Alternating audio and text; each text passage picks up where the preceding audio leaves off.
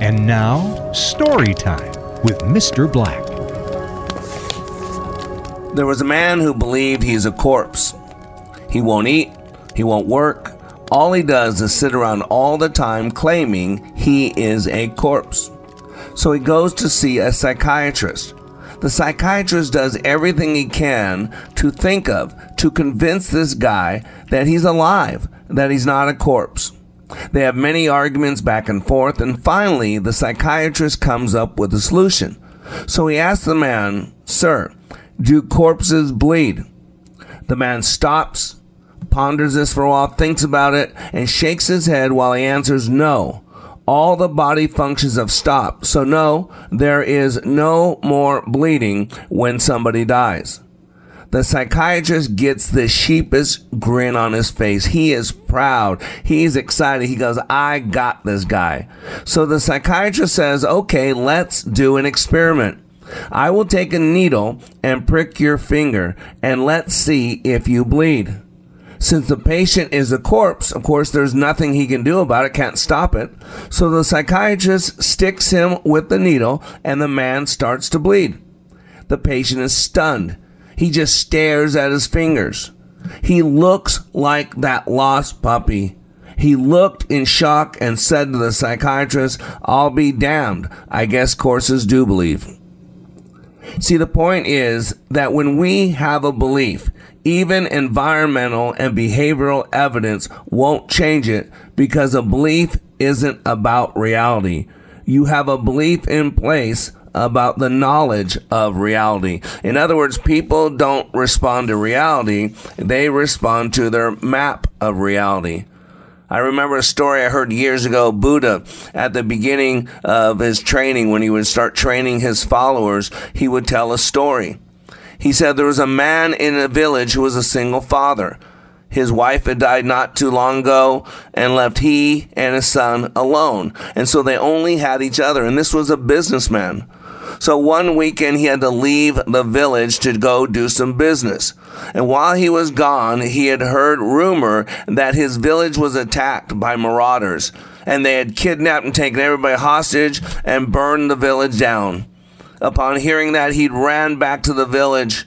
And he's running around, and his village is burned to the ground. There's no one around, and he's panicking. What have they done to my son? What have they done to my son? When will I find him? And so he ran back to where his home was. And there he found the ashes. He found the rubble. But he also found the small pile of bones, which he assumed was his son. And he fell to his knees, and he wept loudly. And he cried and he cried and he cried. His only son, his reason for living, is lost.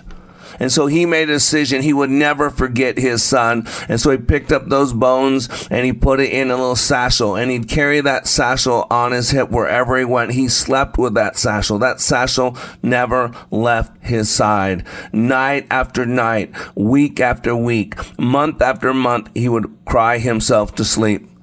And one night, after crying himself to sleep, there came a knock on his new home. And he woke him up. He was in a dead sleep. And there's this frantic knock. And he says, "Who is it?" He said, "Papa, it's me, it's your son." And upon hearing that, he just broke down and started crying. What kind of cruel person would play a game like that? He said, "Go away, my son's dead." Again, frantic knock on the door. Papa, it's me, it's your son, let me in." He said, "Go away, you're mean, you're cold. Don't you have anything else to do than to break a poor man's heart? Go away, my son's dead." And after a while, the boy went away. See, it was the boy. The boy wasn't killed. He was kidnapped, but he had escaped from the marauders. And upon telling that story, Buddha would look at his followers and say these words. He says, "We hold on to what we believe is the truth. So much so that when the real truth comes knocking on our door, we won't open the door." See, ladies and gentlemen, we need to have a standard. Whatever that standard is, I call it a standard of truth. My standard is the Bible. My standard is the mission statement. You need to have a standard.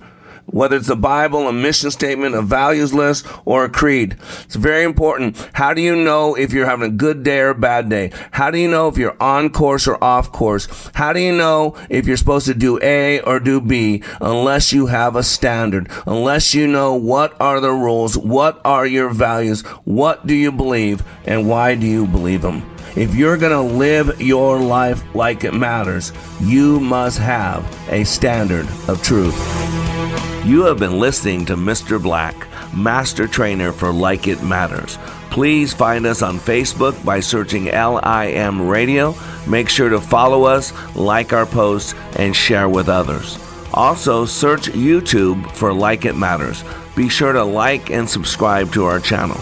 And for more information on how we can help you live life like it matters, go to likeitmatters.net, where you can find more information on our transformational training, our life coaching, counseling, our radio show, and other ways we help you continue the journey of living life like it matters.